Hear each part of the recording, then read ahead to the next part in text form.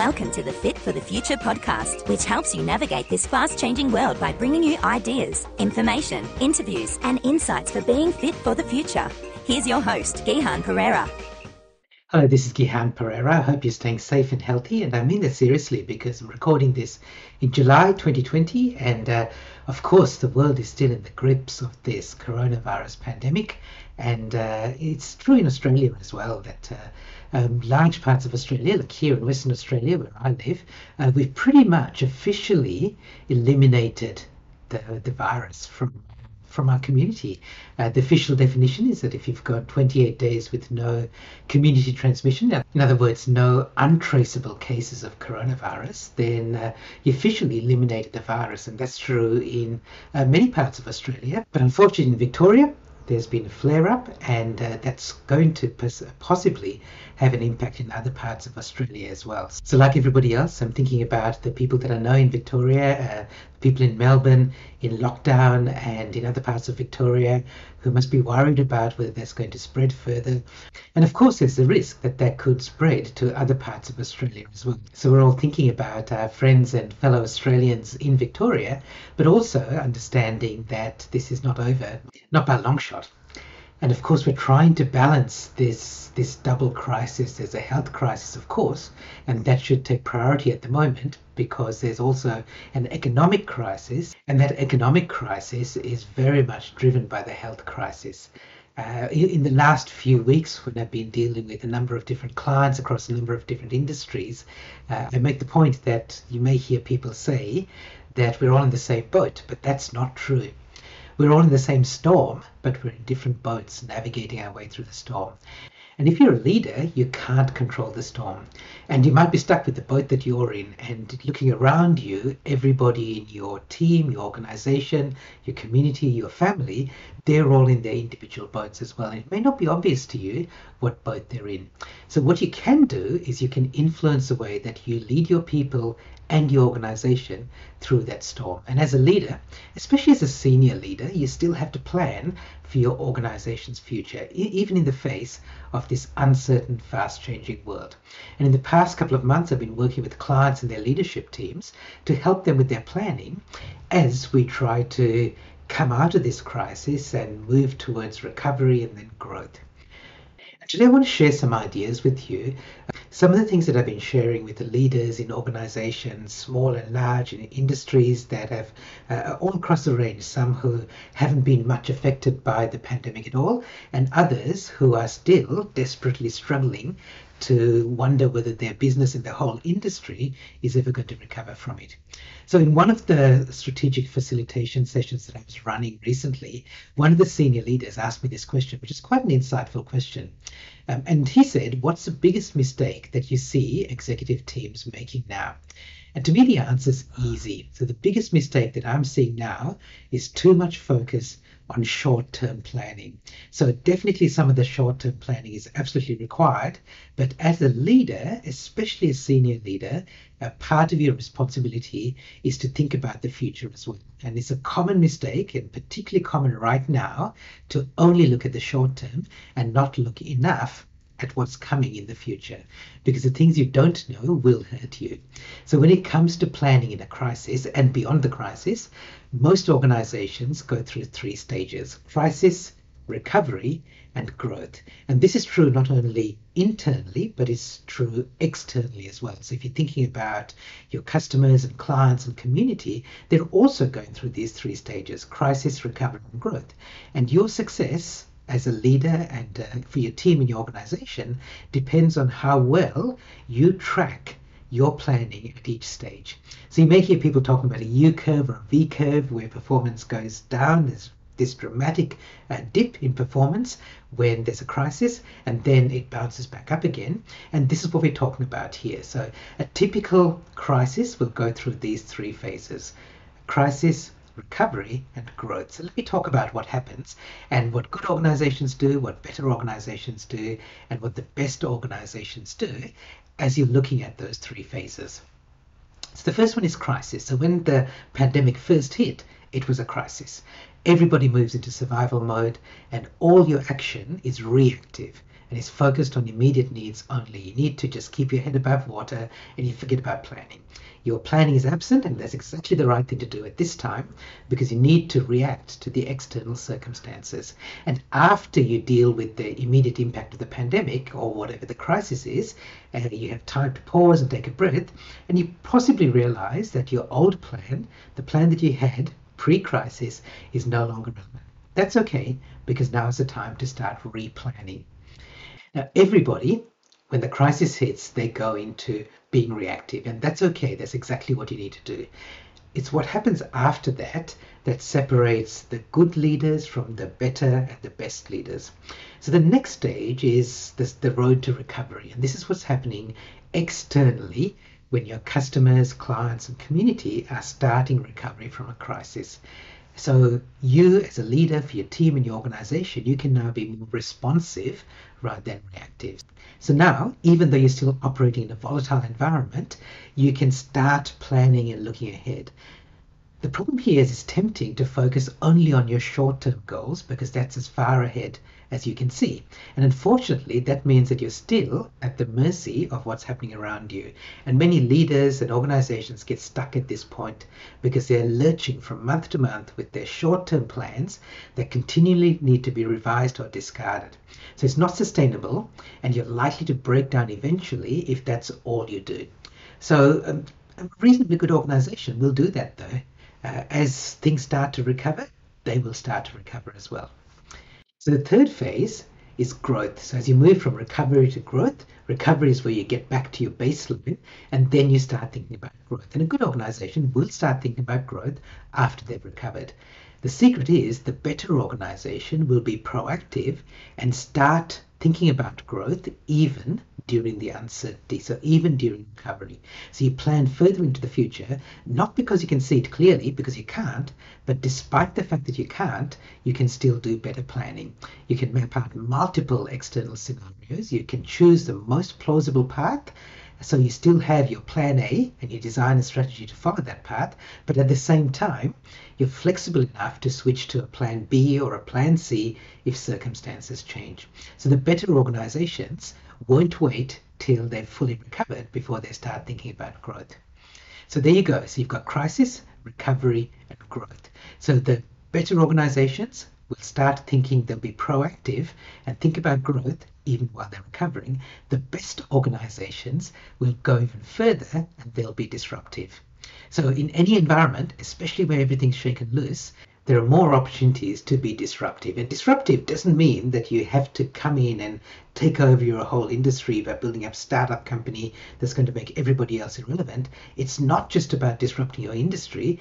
It might be just disrupting your own organization. And the best organizations and the best leaders, as they're coming out of crisis, rather than thinking about recovery first and then growth, they will bypass the recovery step and ask themselves, what if we didn't have to recover? How could we be disruptive? How could we disrupt ourselves at this time? Not everyone's going to do that. You can just be the better organizations that are proactive and start thinking about growth before you come out of recovery. But there's an opportunity now for you to be disruptive and start thinking about changing things up even before you get back to the way things were. So let me give you an example, a practical example, which many people would have experienced when you talk about office workers or knowledge workers who worked in the office, generally in the city, in a CBD building, and they've had to be forced to work from home for the first time. So the crisis where everyone became reactive was that suddenly offices became unsafe workplaces. So everybody moved to this whole working from home for the first time. For many organizations, some have done it before, but for many, it was the first time that they experienced large parts of their workforce working from home. So that was a crisis. And when the crisis first hit, everyone was reactive. How do we manage it? How do we get the infrastructure in place in terms of technology? How do we get HR to manage and create safe workplaces? How do we manage people working from home when they're also looking after kids who are doing their school from home? They've got pets, they've got to create a productive work environment. So during that time, everyone was scrambling to be reactive and to be able to manage that crisis. Now, gradually, as people became accustomed to that, and as things opened up and people were able to go back to offices, even partially, that's the recovery stage. And then people were responsive and leaders were looking at how do we get people back into the office safely. So that's what I mean by being responsive. So there was a short-term plan to think about how do we get people back into the office. But it didn't have to be that way. So I could see some proactive leaders looking ahead and saying, we don't want to only think about getting back into the office. What's our workplace of the future going to look like when we're going to have some people working from home, some people working in the office, and it may not be permanent for 5 days a week for both of those groups. How are we going to manage that? And then there were the people, the leaders who are being disruptive and saying, well, what if we never had to go back to the office? What if the office wasn't the standard workplace and working from home just happened to be one of the options? What would it mean for the workplace and the workforce if we thought about work not having to have a specific place, and especially work not having to have an office? So you could have people working from home, you could have people working from co-working spaces, you could have people working from the regions because people have gone for a sea change or a tree change, and you can now draw on talent from there. You could draw on talent globally even when people aren't able to travel. And what happens when you've got teams like that? That's a kind of disruptive way of thinking. So we all go through this crisis and recovery and growth process, but not all in the same way. And it is true that due to circumstances, some businesses and some industries were hit harder than others, and many businesses in those industries are still struggling. So in that crisis recovery growth, there are many businesses in certain industries that are still in crisis mode. And if that's you and you're still in crisis or only just starting to think about crawling out into recovery, then perhaps the advice I'm about to give is not right for you, because you need to first think about survival, not about recovery and growth.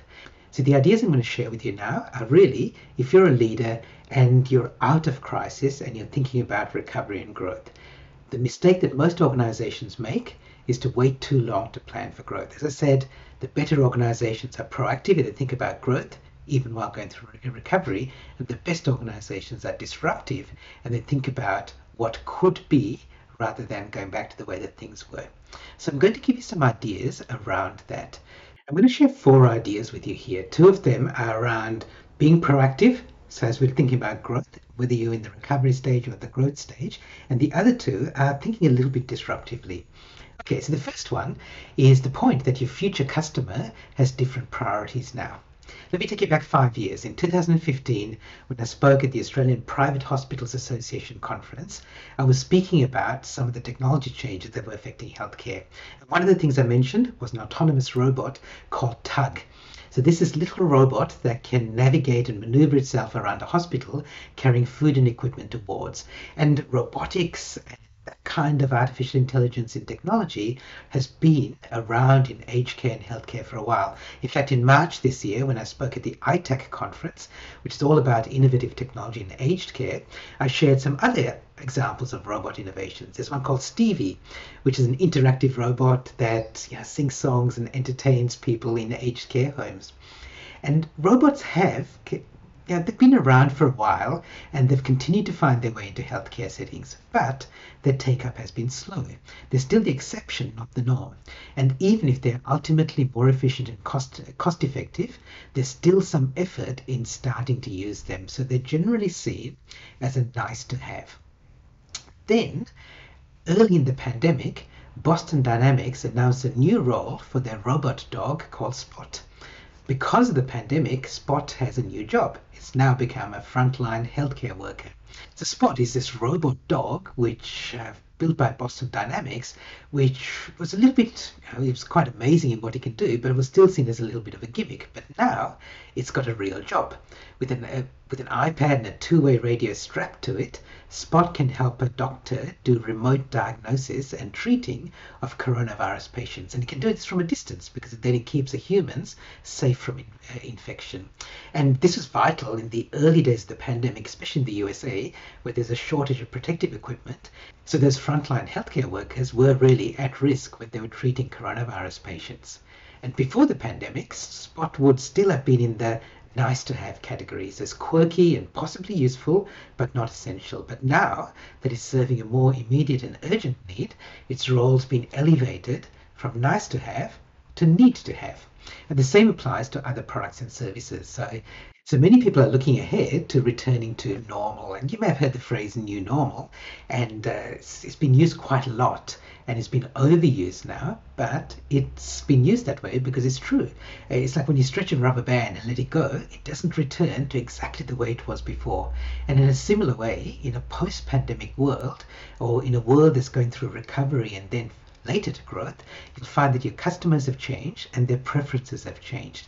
So think about the things that were nice to have that might now have become need to have, and vice versa. For example, online ordering. Because of the shutdown, many retail stores had to work frantically to add online ordering, what we used to call e-commerce, to their websites.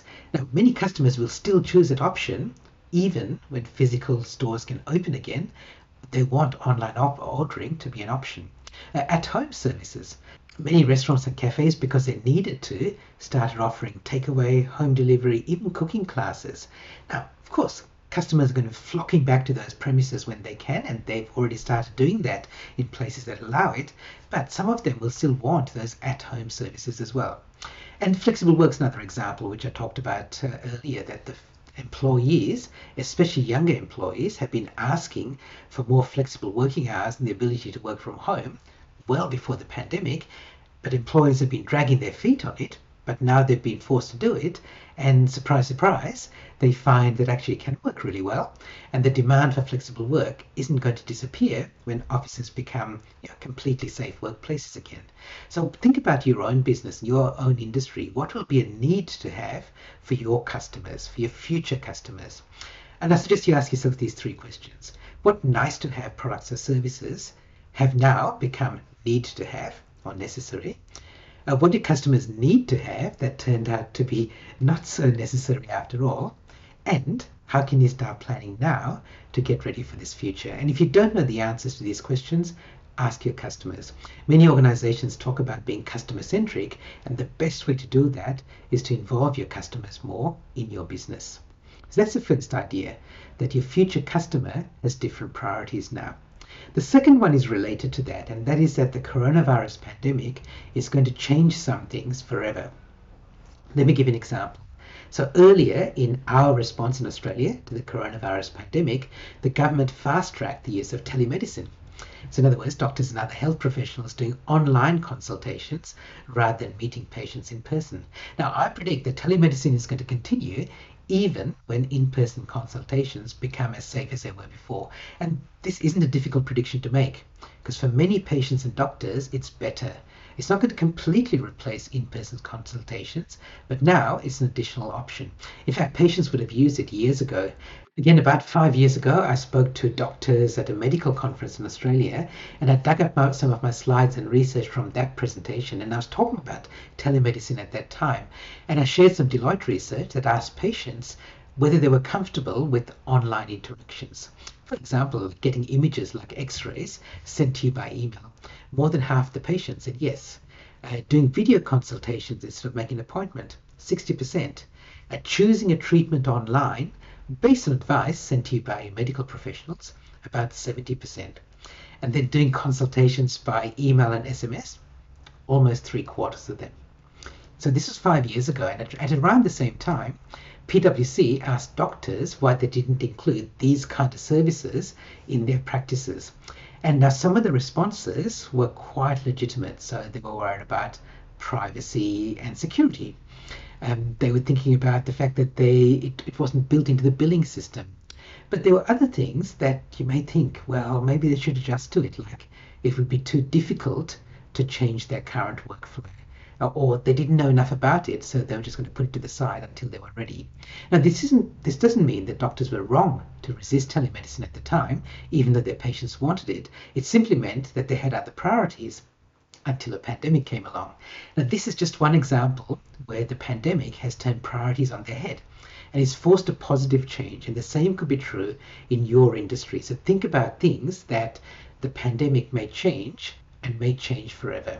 Here are 5 other areas, and some of these will be obvious. So one of them is working from home. Most obvious example, I've already mentioned it, it's affected so many office workers. Organizations moved fast to allow their people to work from home and found that it worked pretty well. And the genie's out of the bottle now. The research already shows that most people who experienced it for the first time the last few months want it to continue. Even after offices open again, we're going to see the demand for more flexible workplace options. Not necessarily full-time working from home, but myriad other alternatives to the 9 to 5, Monday to Friday commute to the CBD office routine. Another one, cashless payments. Even before the pandemic, Australia was already the sixth most cashless economy in the world. And the experts were predicting that cash would only make up about 2% of payments by 2022, 2 years from now. And the pandemic has increased our concerns about handling coins and notes and has forced many people to use cashless payments for the first time. And that trend is going to continue. Some of those people won't ever revert to cash or will only ever use it as a last resort backup option. Another thing is omni-channel retail. Some businesses were already doing this. They were already delivering omni-channel experience to customers. And that means some combination of physical store, online shopping, click and collect, whatever else was appropriate for the industry. And the pandemic forced many others to come on board, sometimes kicking and screaming, but because they're forced to close their retail presence, or they had to compete with online-only providers, or match existing competitors who are already providing these services, they had to do it. And that gave customers more options. And guess what?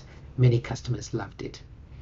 Another one is supply chain continuity. Many organizations who relied on globalization or just-in-time inventory management and things like artificial intelligence to optimize the supply chain found themselves exposed when the pandemic disrupted their lean, low-friction, finely tuned processes. For example, in March, early in the pandemic, we in Australia couldn't get enough coronavirus testing swabs because they came from Milan in Italy, which was one of the worst affected areas at the time.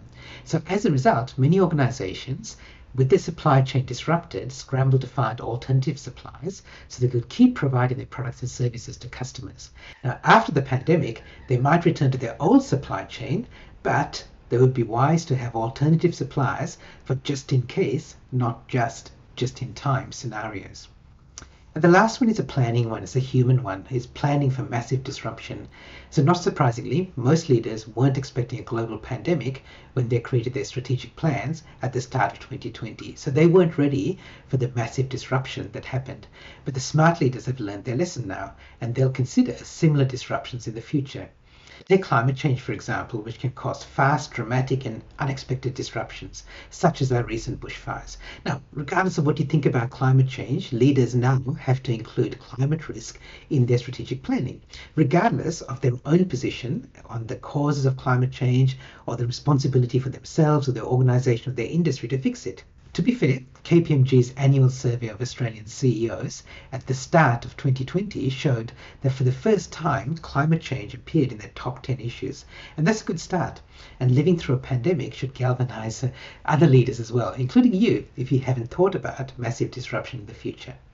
So questions to ask yourself: how will the coronavirus permanently change your organization? So ask yourself and your leadership team these three questions. What changes has the pandemic forced us to make? Then, which of these changes should we keep, even if we don't have to, because they offer more options, more alternatives to our customers, staff, and other stakeholders?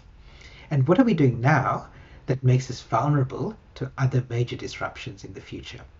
So that's the second big idea I want to share with you, that the coronavirus pandemic has changed some things forever and will never go back to the way things were. Now let me talk about the next two ideas, which are around being disruptive. And let's start with one that is being disrupted. So the third thing is that you might not see some disruption before it's too late. Let's talk about the hospitality industry, because the pandemic's had a huge impact on that industry. Many restaurants, pubs, and hotels have experienced and are experiencing their worst times ever. But let me give you an example of one hotel that's decided to do something about it. Rather than letting their rooms remain empty, one hotel in Sweden, the Start Hotel, is offering rooms as private dining rooms.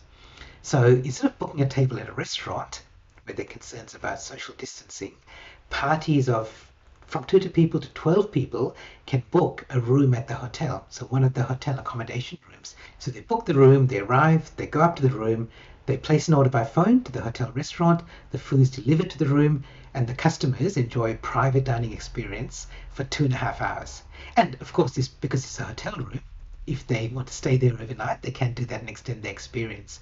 Now, I've talked about this idea with some organizations I know in the context of a business that's found an innovative use for its unused assets, and that makes sense. Here's a hotel with an empty room, which is normally used for accommodation. How can they be creative and find another use for it? Why don't we turn it into a dining room? Great idea. But it's also worth considering it from the point of view of another industry, nearby restaurants. Think about a local high-end restaurant which is already struggling. They suddenly find themselves losing business to a completely unexpected competitor, a hotel.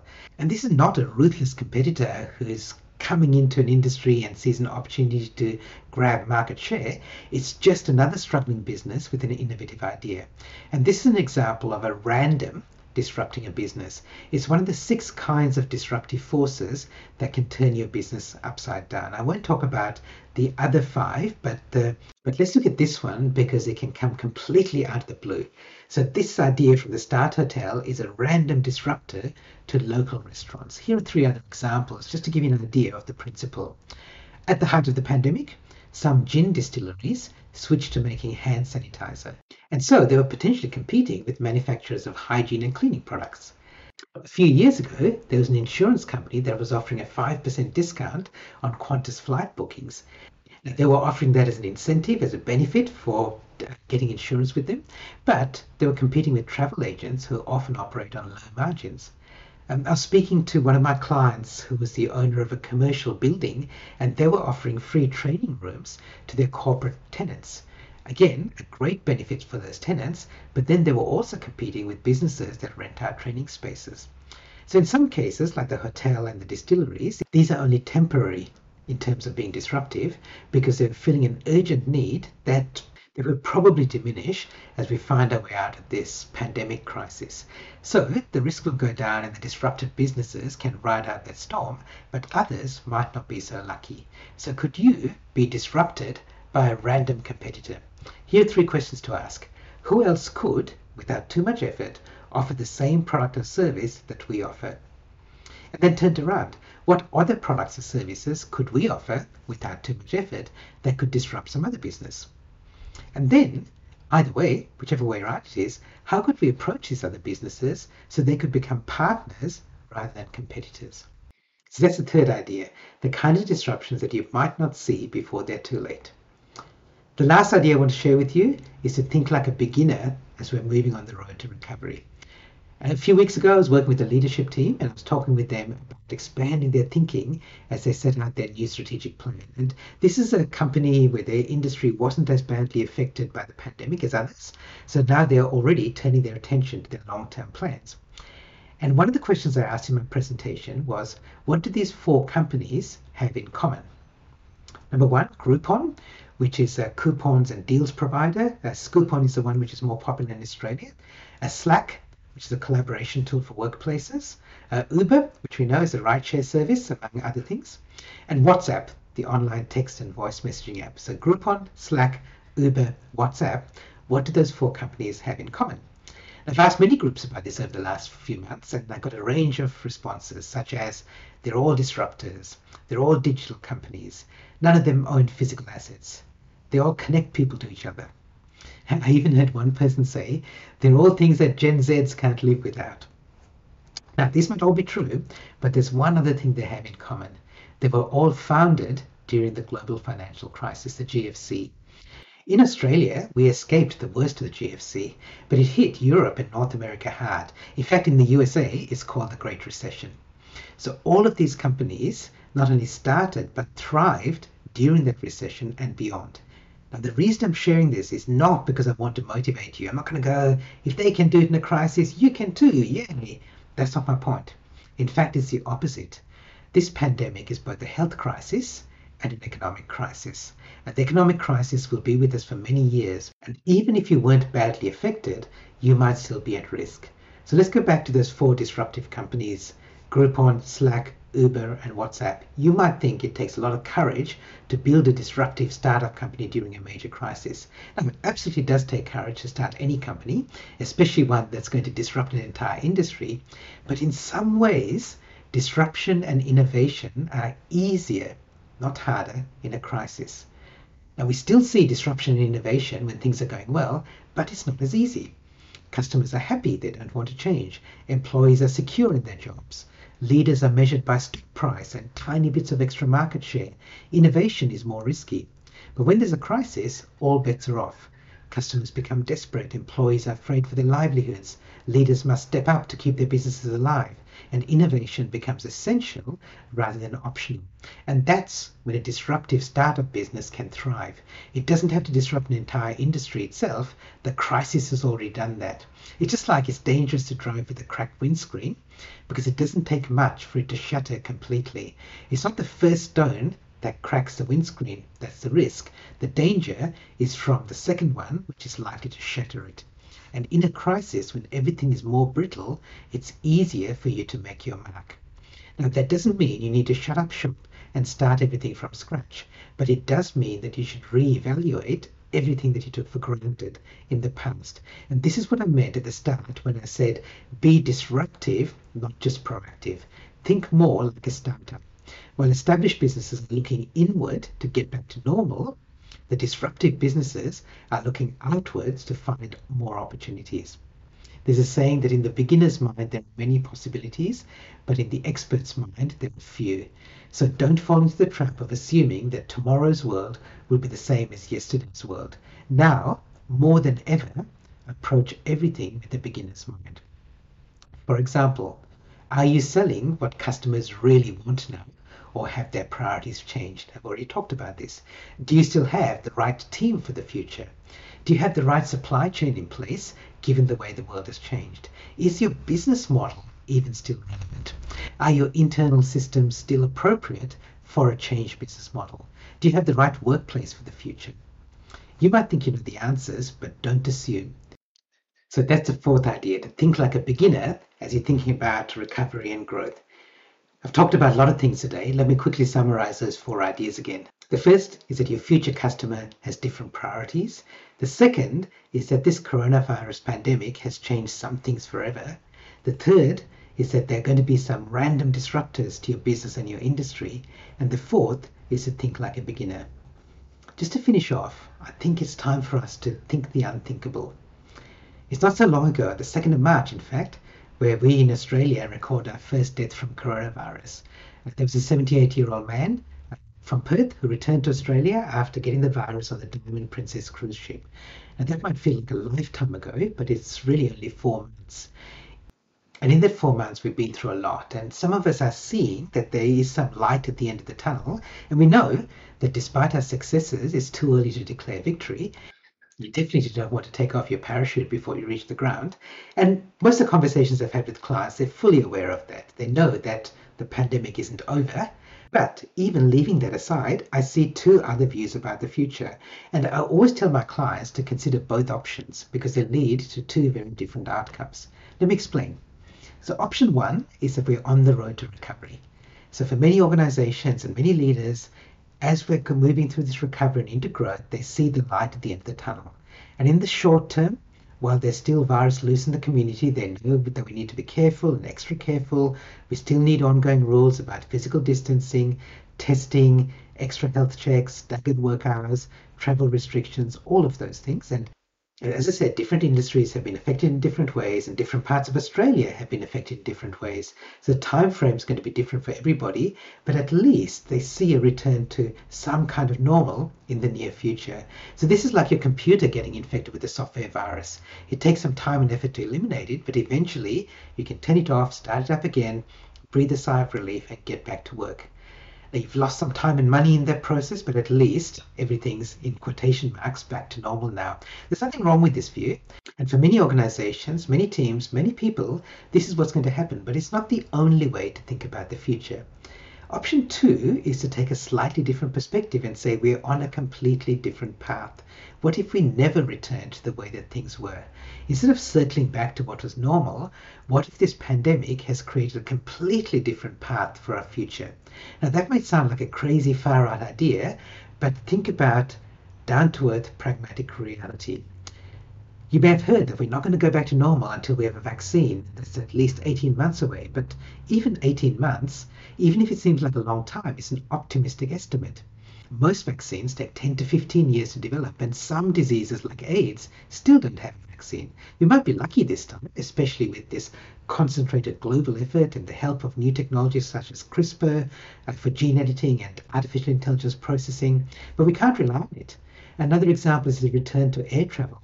International travel won't be safe for us in Australia until the rest of the world has coronavirus under control. You might expect domestic air travel to resume to some level that it was before in a shorter time frame, but definitely don't expect it to be the same as before.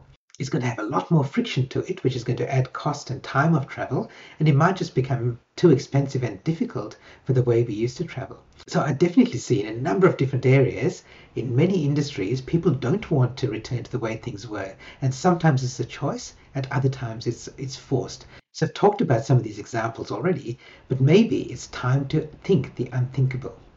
So if you're thinking that things will be back to normal soon, you might be right. But it's a limited view that will help you in the short term, but leave you vulnerable to long-term effects.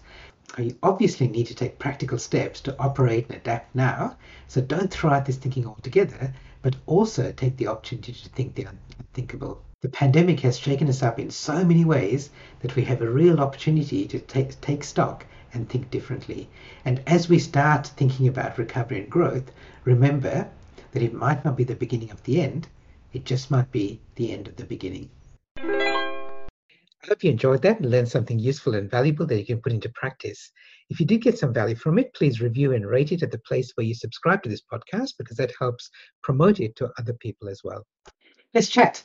If you'd like to have a chat about how we can work together and how I can help you as you're planning and navigating and working your way through this uncertain future, let's have a chat. I have a number of programs that can help you, whether you're talking about in person or online, and you're looking at teams or senior leaders as you're thinking about this uncertain future.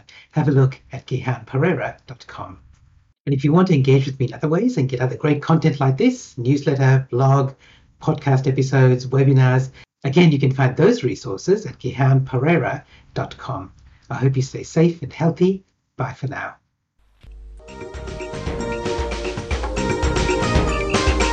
For show notes, past episodes, and more, visit gihanperera.com. And remember, great minds don't think alike.